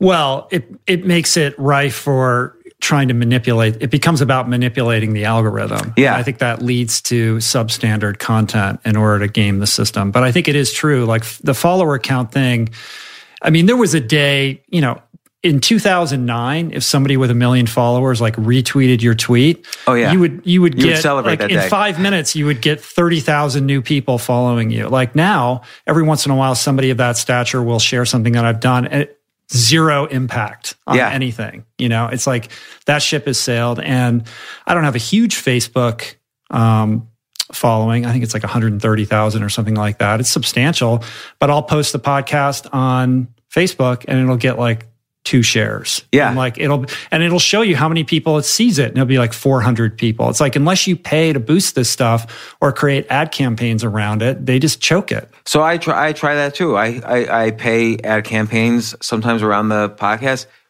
Useless. Doesn't work. Like, so I'll have 50,000 people view it magically. I don't know who these 50,000 people are. But it doesn't matter. Yeah, still 5 people clicked on it. Right. So it's not even, has nothing to do with the content. I don't know what it has to do with. And I'm pretty sure I'm structuring these ads right, but I don't know, all of that.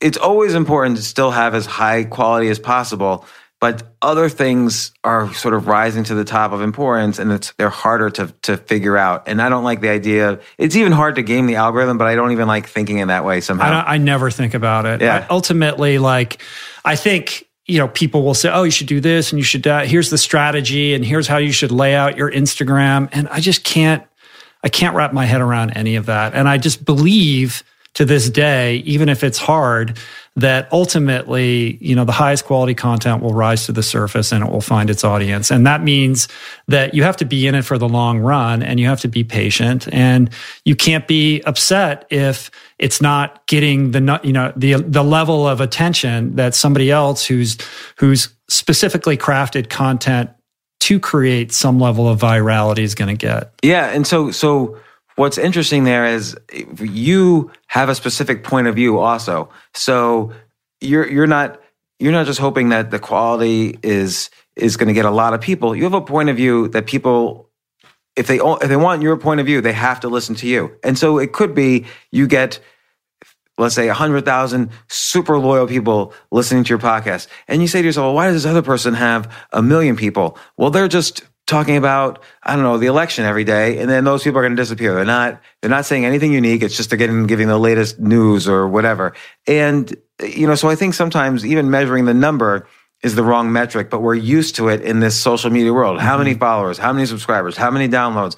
And you have to get back to like, well, if only 1,000 people like me, but they really love it. I think that's more valuable. Yeah. Like I honestly, that my ego always wants something to be bigger and to be growing at a certain trajectory. But ultimately, what's meaningful about this work that you do and that I do is the capacity to impact people. And to the extent that you can improve the quality of the work to exacerbate that impact in a positive sense so that they're left with something substantial that really can move the needle and how they live their lives, that's the opportunity there. And so I try my best to remain focused on that. Yeah. And so let me ask you this. Has anyone ever walked up to you and said, oh my God, Rich Roll, your Instagram changed my life? Has anyone ever said that to you? No. Right. Well, they'll come up to you. Yeah. I bet you they have come up to you and said, oh, Rich Roll, your podcast changed my life. Yeah, that happens a lot. Yeah. And sure it happens to you. Yeah. And again, no one's ever said to me, oh man, your Instagram, I love it. I check it out every day.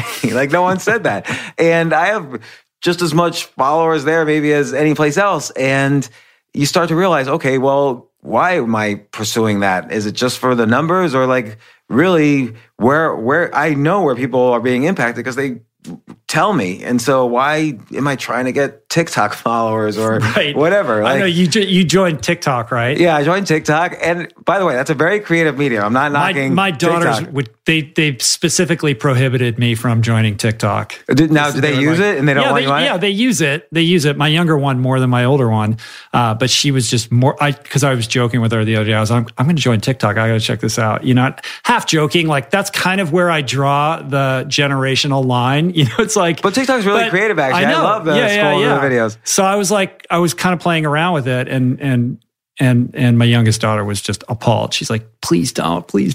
Yeah, I was playing around with it, and then I didn't have any followers, and I put up one video. I put up a couple of videos, and one video got something like 200,000 views. And so I thought that was interesting. That okay, they're treating the algorithm differently than other places do. Well, it's Twitter in 2007. The opportunity to grow rapidly is available on that platform because it's a new platform. Right. But then I looked at the video that did get me the 200,000 views, and I thought, man, that is the stupidest video I've ever done.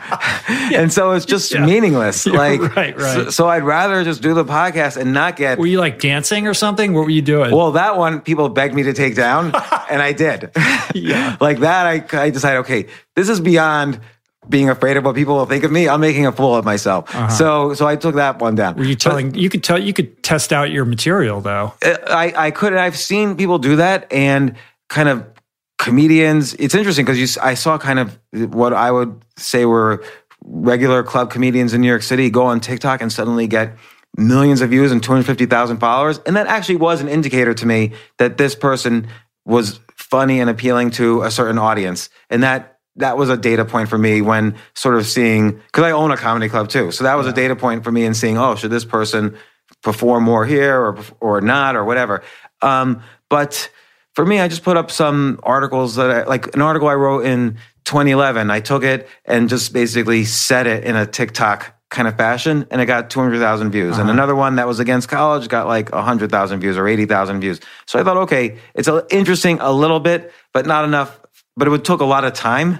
even doing a 15-second video. So I figured, okay, this is not worth really doubling down on. It's an experiment, and it I wasn't appreciate worth the doubling experimentation, and I also think it speaks to something that like Gary Vee talks about all the time, which is not being romantic about the platforms. Like whatever's working, move in that direction. Like you do lots of things, but fundamentally, I think of you as a writer, right? And this is, you really developed your audience through your blogging on your website, but then kind of blogging, really, it's not like a thing anymore, right? No, you pivoted to podcasting. And that's the problem with writing is that... But like writing should never go out of style. And yet nobody's a blogger anymore. Yeah, no, there's no destination blogs. Like it used to be the case. There's no destination websites. Trying to get people to go to your website is futile. You have to go where everyone already is. Yeah, and so I think, then for a while, like places like LinkedIn and Medium worked, but I don't really see that as much now. So I don't know. Again, it's like when people come up to me and say, oh, I love X, it's usually the podcast. And then 1 out of 10 will be writing, and it's never anything else. And what do you think? How do you think about iterating on that going forward? Like forecasting where podcasting is going, and perhaps being an early adopter of whatever the evolution of that is. I think it's always hard to predict. Like if you look at what's happening now. So we were doing the interview format, and a lot of people do that. And look, the most popular podcast in the world, the Joe Rogan Show, is the interview format. So that's kind of staying, but two people talking, I can't imagine is ever going to go out of style if it's a substantive, interesting, entertaining conversation. Yeah, and then what's interesting is that storytelling is hitting the top 10 or the top 50 or the top 100. So like true crime stories. So it's like back to 1920s dime novels about crime. That's what's shooting up the fastest right now in podcasting. And then I would say also podcasts, and I look at Joe Rogan as an example, podcasts with a bunch of comedians talking is interesting. And again, Joe Rogan's got the most popular podcast in the world, and he is a stand-up comedian. Often he has his comedian friends on. That's who he's interviewing. And so I wonder if that's because it's a safe place to have extreme opinions, but not be accused of being polarized in one way or the other. So like Joe and other people like that will say whatever they want. Like it's just insane what they'll say. And if they were like a big, intellectual or whatever, people will say, you can't say that, it's this. You can't say that about climate change, it's this about climate change. You can't say this about the Republicans or the Democrats, it's the other way. But Joe, you can't ever figure out what he's talking about. His genius is that, he's the first, he'll just say like, well, I'm a dummy comedian. Like you're why are you believing anything I have to say? Like, that's always his refrain. Jon Stewart said the same thing throughout the entire, even though everybody admitted they got all of their news from The Daily Show, Jon Stewart would always say, oh, I'm not a news guy, I'm just a comedian. But he knew we all got our news from The Daily Show. Right. Well, in the way that the porn industry drove technological innovation on the internet, comedians really are responsible for the birth of podcasting. Like they were the early adopters. Oh, yeah. They were the Mark canaries Maron, in the coal Adam mine. Carolla. Like those are the guys. Yeah, and like the early days of podcasting, it was almost entirely comedians. And you're correct in that now what's capturing people's attention, beginning with Serial, are these longer, highly produced stories. Our friend Neil Strauss did To Live and Die in LA, did tremendously well. And those are the ones that are kind of rising to the top. So does that leave you thinking like maybe I'll do something in that space? Like the amount of work that goes into crafting that, like even if you took one interview and you like chopped it up and then you put voiceover review, contextualizing it, kind of like how the Gimlet shows do it. Like I've thought about that and I thought, that's just going to take up too much time. Like this is already taking up too much of my time. I'm sorry about that, Rich. Yeah. Well, yeah, and you're going to 4 times a week with your show now. But because 2 of those episodes, and maybe even 3, is just going to be me bothered by something and talking about it, perhaps with a foil, perhaps someone's in there to tell me I'm wrong, but it's not going to be the standard, okay, gosh, I've got to read 12 books, this week to prepare for the interview subjects, and it's exhausting. Yeah, it's exhausting. So I kind of wanted to say, it's like what you were saying about somebody said, why were people listening to you? They weren't listening to see what you were asking the other person. They really wanted to hear you. And so I figured, okay, let me just try this. I'm going to say what I think is important to me this week and why, and how I'm being impacted and kind of storytelling about me a little bit. Or a big need people have is, like, say when Iran happened. So January 3rd, we attack this guy, we kill this guy, and my kids were saying to me, are we getting drafted? Is World War III about to happen? So there was this real fear among everybody, and I see it even in my kids. And so I called up a big military expert, and I said, I don't know anything, and there's just a bunch of what I call spectators out there arguing all day long on Twitter and Facebook like they know something. Just let me ask you a bunch of questions, answer them, and now I'll know some more. And so that's what I did. And I think calming people down is a good role for podcasters with an audience. If you can get those guests and not have a traditional guest, but like, this is really scaring me right now, let's break down what's happening. I think that's an easier format to prepare for because I know what I'm scared of. And I'm going to try doing that a little bit more as well. Yeah, I think that with that, then you have to embrace the idea of doing this contemporaneous with current events. Like, I'm trying to do interviews that withstand the test of time and have an evergreen nature to them. And I've banked a bunch of interviews, and sometimes there's a long waiting period between they go, and then I feel bad about it because the person is wait, are you ever going to put that thing up that we did? And trying to find a way to be more facile with it. So from time to time, I can do a more current event oriented kind of show. I've done, I think I'm at 543 right now. It's all been evergreen, but I'm trying every now and then to be a little current event, just because sometimes people are scared and there's no one, the media isn't properly addressing their fears because everybody's one side or the other side, and they're not just looking at facts. And also the media has incentive to kind of exaggerate certain facts or change certain facts. I'm not blaming the media, it's everybody. And so sometimes I just want to know, should I be afraid or not afraid? So for instance, there's a lot of discussion lately about, well, is AI and technology going to wipe out 30 million jobs in the US, like all these people are saying? And so I've been in the computer science industry a long time ago, but I called up current experts in AI and automation just to see where things were at. And I found out and got less afraid and was able to communicate that. So that's not going to be evergreen, but it's good to answer this question for the next 6 months to a year that people have it. Right. And so sometimes now I'm just, again, playing to see, maybe I need to be a little bit more current just to calm people down on really super important issues. Of all these ideas that you've put out in the world, what idea stands out as the one that people went the most crazy about? Is it like you shouldn't go to college, or? Okay, no, the most controversial. Well, the college one has gotten me death threats.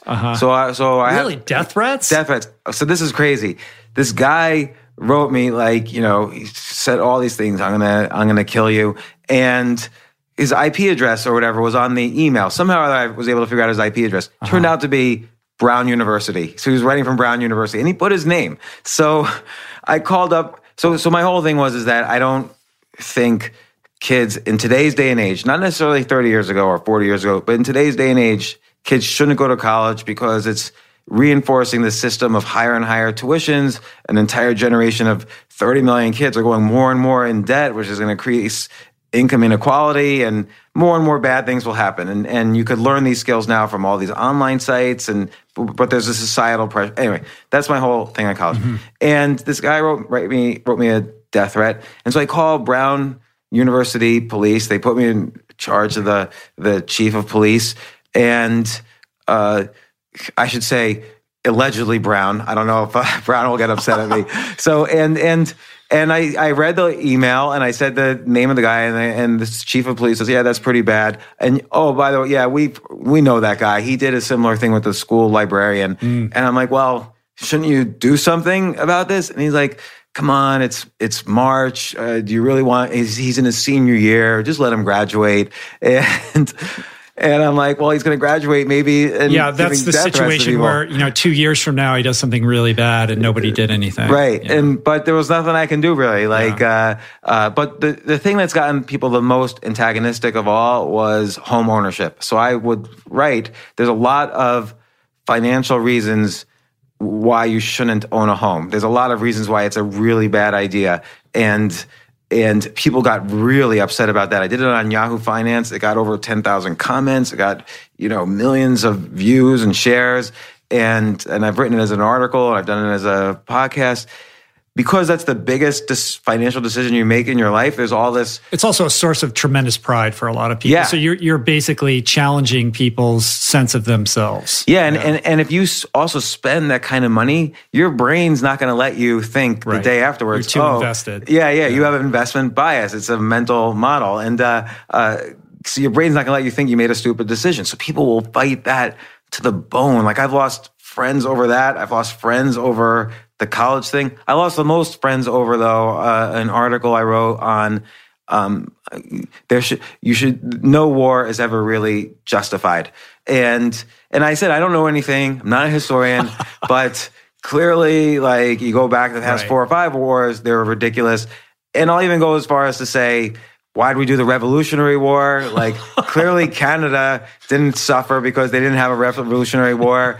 And somebody would start writing me, well, what about the Peloponnesian War? I'm like, I don't even know what that is. So clearly it doesn't matter to me. Yeah. But then I did lose friends. Like, somebody called me up I realized I hadn't heard from a friend in a while. And I called him, like, what's wrong? And he's like, you're obviously pro-slavery. And I'm like, what are you talking about? How can I be pro-slavery? And he said, you said no war can be justified. So that means the Civil War can't be justified. Well, slavery justifies it.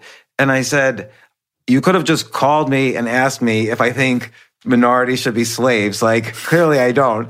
And I said, well, look at England got rid of slavery in 1831. Maybe if we hadn't done the Revolutionary War, there wouldn't be slavery because we would have been part of England. And I said, I don't know history. I just feel like when 20% of the country has died shooting each other and it's all 17-year-old kids, it's probably not the best idea. There maybe would have been another way to do it. But I said, I don't know. I just think kids shooting kids is a bad idea. Well, 2 things. I mean, first of all, these friends that you've lost couldn't have been, great friends. If that one was like a 20-year friendship. I was really surprised. But he was of Indian descent and took kind of personal offense. I understand. And I'm Jewish. I said, look, I don't think World War II should have happened. Right. But this is like, to know you is to know that you're very much a provocateur in this sense. Like, when I see, here's another crazy idea that James has been thinking about, it's like you put it out there. And I think there's perhaps slightly unconscious like glee that you get from like, let's see what happens with this. Yeah, a little bit, but I don't say things, for instance, I don't blindly disbelieve. Like, there's enough research to basically connect the dots. Like, the theory is, first, it's probably not a good idea to send 18-year-olds to kill other 18-year-olds because bad things will happen.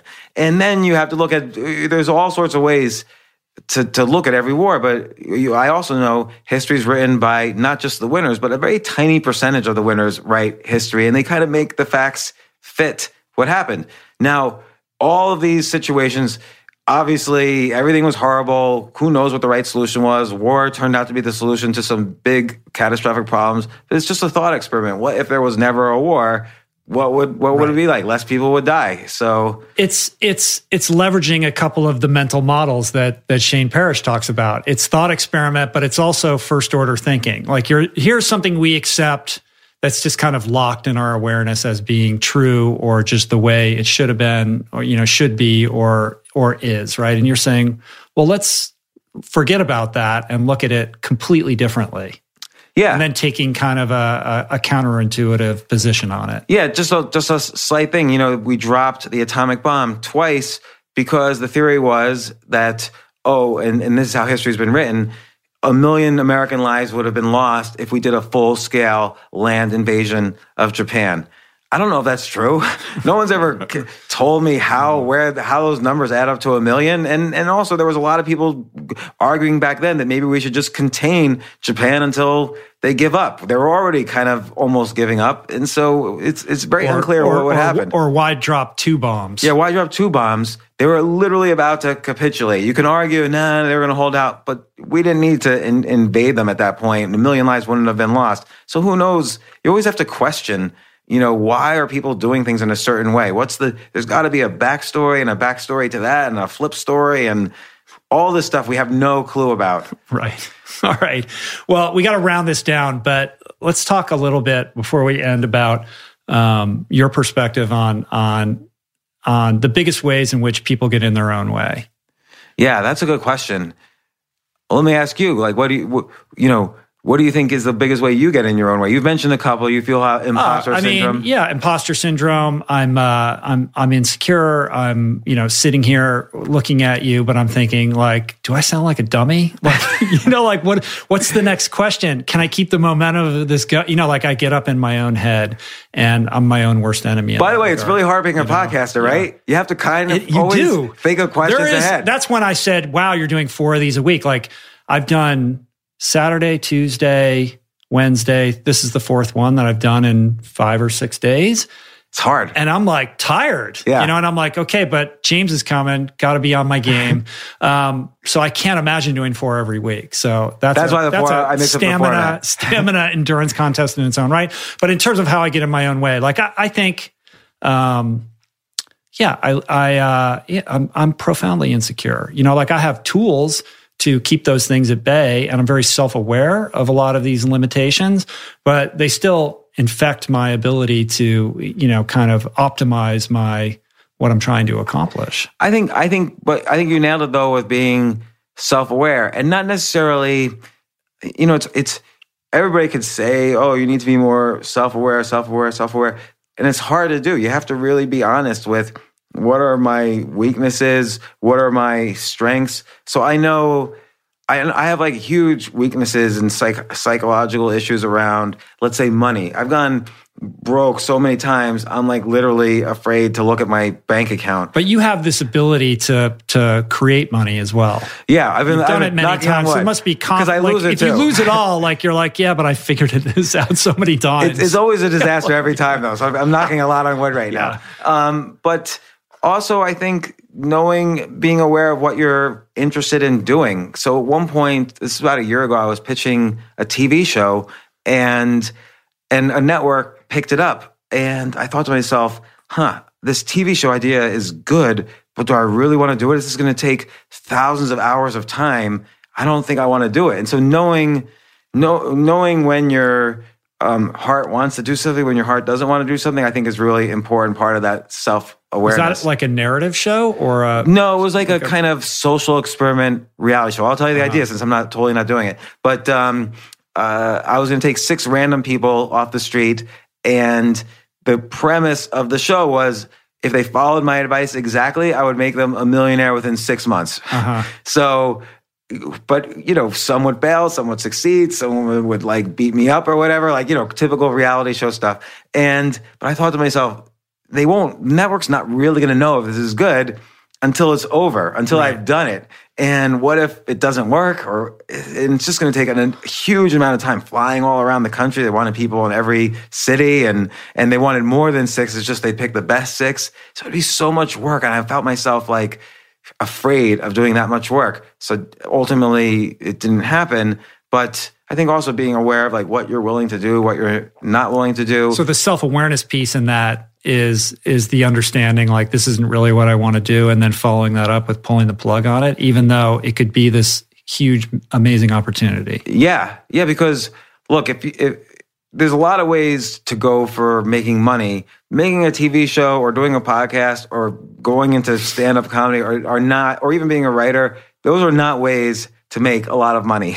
You don't go into those thinking, man, I'm going to make billions now. Forget being a plumber. Now I'm going to be a podcaster that's just going to start rolling in. That just doesn't happen. So I think a lot of it is about just being aware of what your capabilities are, what you really want to do versus what you don't want to do, understanding what skills you don't know. So somebody could say, I want to be an entrepreneur. Well, what's entrepreneurship? There's no skill called entrepreneurship. Entrepreneurship is this bag of other skills like sales, ideas, execution, marketing, motivation, leadership. There's all these other skills, and added together, it equals this, you could call it this one meta skill, entrepreneurship, but that's not really a skill. So understanding if you want to do something, what micro skills you need to learn. You have to avoid in whatever you're doing, you have to avoid smoking your own crack. Like you could think, well, I'm doing this, so it must be great. And I see that all the time among entrepreneurs or even podcasters. I'm doing this idea. It must be the best idea in the world. Why aren't people coming to it? I'm going to have to advertise now. You should try to always ask if you're smoking crack on your ideas, because I think that's a real easy bias also. That's a mental model as well. Right. What do you think is your greatest strength? Like, what is the secret James Altucher sauce that has propelled you to this place? I'm not sure, because I'm not so sure I've been propelled anywhere. But I think I have a lot of fun coming up with ideas. Yeah. So that's the thing I've written about the most, is like I write down 10 ideas a day, and I realized kind of shortly after I started doing this that just writing 10 ideas a day, and it could be about anything. It could be about just 10 ideas for Valentine's Day gifts tomorrow, or 10 ideas that Google could do to be better. And they could all be bad ideas. But if you just kind of exercise this idea muscle, it really will get better. And if you don't exercise the idea muscle, it will atrophy. So the times when I was like losing all my money, I was letting my idea muscle atrophy, instead of no matter how bad things seemed, I started always exercising this idea muscle, writing 10 ideas a day down. Like I wrote ideas the other day for, I wanted to make this card game. Again, it's an experiment, and I just wrote the rules, and that was my 10 ideas of the day. And so, of those ideas, how many of them do you take action on? 1 out of 1,000. So people say, like, how do you keep track of the ideas, and how do you know which ones are going to be good? You never take action on them, because it's really just like, if you exercise by lifting weights, it's not like you think the next day, well, I don't have to lift today because I lifted really good weights yesterday. Yeah, it's just practice. And you'll know the good ones, because the next day you'll figure out 10 more ideas that are about that. It might be 10 execution ideas about one of the ideas from the day before, or a week before, or a month before. One of the ones I heard you talking about recently was trying to pay for stuff with North Korean currency. Oh, yeah. And Iranian currency. Yeah. So I on a fluke, I wandered into this random auction house that had currency, and this guy had like this bag of money, like just it was like this old dusty store. You could picture it with all these garbage bags filled with stuff. And I started finding like North Korean currency, Saddam Hussein currency, Idi Amin currency. So there was all this like weird dictator money. And so I bought a bunch of it, and I started, I figured it'd be a fun idea to videotape me trying to pay for things. Like, hey, I go to buy a cup of coffee. Hey, I'm out of money, but I have this, Kim Jong-il currency. It's valid in North Korea. And nobody ever has taken the money. So they won't even touch it, right? Yeah. Some people, it's weird. Some just, I think maybe they're afraid it's infected with something, or there's some poison. I have no idea. Like, why wouldn't you? I think, well, if it's a gnarly dictator money, it almost feels like you're complicit in that regime if you touch it. Yeah, or maybe. And I think with a vendor, they think if they touch it, then that constitutes an agreement. Or maybe also because there's like sanctions. Like we have sanctions against North Korea. Maybe if you're holding on to a bill from North Korea that's against the law. Yeah, but I don't think anyone thinks about that. It is weird. It is an interesting thing, though. Yeah, because I always ask people, why did you not touch it? And they're like, no, they specifically don't want to touch it. But they probably don't have a good answer for why. Yeah, they don't. Nobody has given me an answer. Yeah. They just don't want to. It like creeps them out. What's the next crazy experiment? And then we'll finish this thing. Well, there's a lot, really. There's this Skip the Line book that's coming up. And you're doing that with a traditional publisher. Yeah, so almost an experiment to go mainstream. It's like, what a crazy experiment. James is actually going to go the traditional route. Well, I really wanted to see how things have changed in that world. And I think they have a little bit, but and everything I thought initially was that they rely on your marketing ability as well is true. So, but now everybody sort of knows the story. Like that's they know you have to do that, and you know you have to do it. And yeah, a lot of things I'm experimenting with. Like I've been playing around with doing this card game, and now I know how to do a Kickstarter because of Greenland. So I'm going to do a Kickstarter for this card game once I print up the first version of it. And that's just a fun thing. The key with an experiment is it shouldn't take up too much time or money. Another thing I've been doing is I've been putting what I call anti-ads on the backs of cabs in New York City. You ever go to New York City and you see on the back there's a little TV show and there's ads, and the ads will be for real products. So I've been creating these ads that don't advertise anything. So there's just like it's just like a picture of me saying hi, and they called me up. They called me up and they said, you have to put a URL, or don't you want to put a URL or a Twitter handle or something?" And I'm like, no, that's the whole point. No URL, no Twitter handle. That's like performance art. Yeah, it's a little like that. And I kind of want to see what happens though. Like, does it? And I've had at least one instance, because I did this for a couple of months, or I'm doing this for a couple of months, and one guy now did come up to me last week, and he's like, you're that Taxi TV guy. My 9-year-old loves you. And he took a selfie with me. He didn't know my name. He didn't know anything other than you said hi and a little sticker. Yeah, and the Taxi TV people said, we can't run this, because originally it didn't even have hi on it. And they said, we can't run this. Just a picture of your face? Yeah, it was just a picture of my face. And by the way, it was really like, I was wearing a white t-shirt and I was standing next to a white background. So it was the worst possible way to structure a photo. And the Taxi TV people said, we have to have a certain bar. We have, professional advertisers advertising on this. We can't run this. So they made me put, and they had a good idea, I can't say they made me, but they said, make it a little bit of a story. So I put hi on the first one and like hi again on the second one. And I forget what we put on the third one, like a math puzzle or something. But so that's an experiment. And I have like 20 So those are up in New York right now, cruising around? Yeah. Oh my God. And I have like 20 of these experiments going on, these different types of things like this that all seem small. And, also working on another TV show, which would be much less work, and experimenting with the format of the podcast. And it's just things I do all the time to figure out, okay, if it doesn't take time or that much money, I can do it. And so I do it. I love it. And I love you. You're fantastic. I love the work that you do. And you know what? Let me just say this. You look great and you seem really happy. And that makes me happy to see. Thank you, Rich. Yeah. I've been, I wish I could say how I've been living your healthy lifestyle, but I know you've taken stabs at it. Yeah, I've taken stabs. I remember one time you visited me and you were talking, and my daughter, I have my red-haired daughter, was about to turn full vegan. And I think you actually, listening to you, actually put her over the edge. Like she was just like sitting there like wrapped while you were talking. And now she's been like literally a vegan ever since. It's almost 4 years later. I love it. So at least she's living that lifestyle. But I try to be healthy. Well, we're working. This is perhaps a new experiment for you. Yeah, could be. Yeah. Could be. All right, man. Well, to be continued. Yeah, definitely. Thank you, Rich, as always. And I look forward to our next get together on the air. Sooner rather than later, I hope. Cool. Peace. Plants.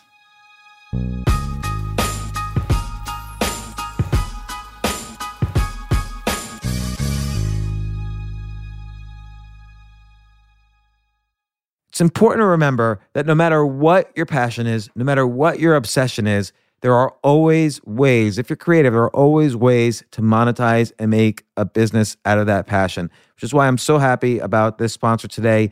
This sponsor is only possible because of that lesson. Let me tell you about them. Outstanding Foods. They make tasty as hell, nutritious snack foods. Their Pig Out Pigless pork rind product tastes so much better than traditional pork rinds. I kind of hate traditional pork rinds. This pigless, meatless, plant-based pork rinds, it's like unbelievable. All my 5 kids, everybody who visits my house just loves these. It's like the only chips in the house now. And not only that, every ounce has 7 grams of protein. So it's packed with protein. This is the same protein content as ground beef, and this product is 100% plant-based and gluten-free. And again, what I like about this company also is that Bill Glazer, the founder and CEO and podcast guest of mine, what I love is that he's been a vegan since he was a kid. He loves this industry and he's figured out how to monetize it. He brought on Chef Dave to develop the products. Chef Dave was previously involved with product development at Beyond Meat. So this guy is legit good at what he does. And again, the proof is in the taste. I love these pigless pork rinds. I love all the flavors. I'm obsessed with this.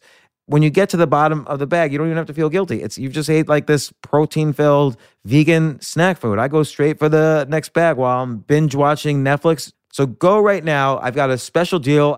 Go to Pig Out with James. That's one word, pigoutwithjames.com to see why me, Snoop Dogg, and just about everyone else is pigging out. That's pigoutwithjames.com. Pigout with James.com. I just love this product so much. Pigoutwithjames.com.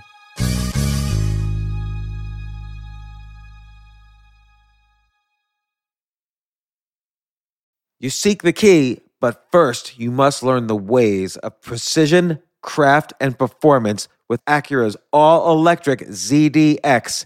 With a premium Bang & Olufsen sound system, up to a 313-mile range, and a Type S variant with an estimated 500 horsepower, the ZDX is their most powerful SUV yet. Unlock the energy when you visit Acura.com to order yours today.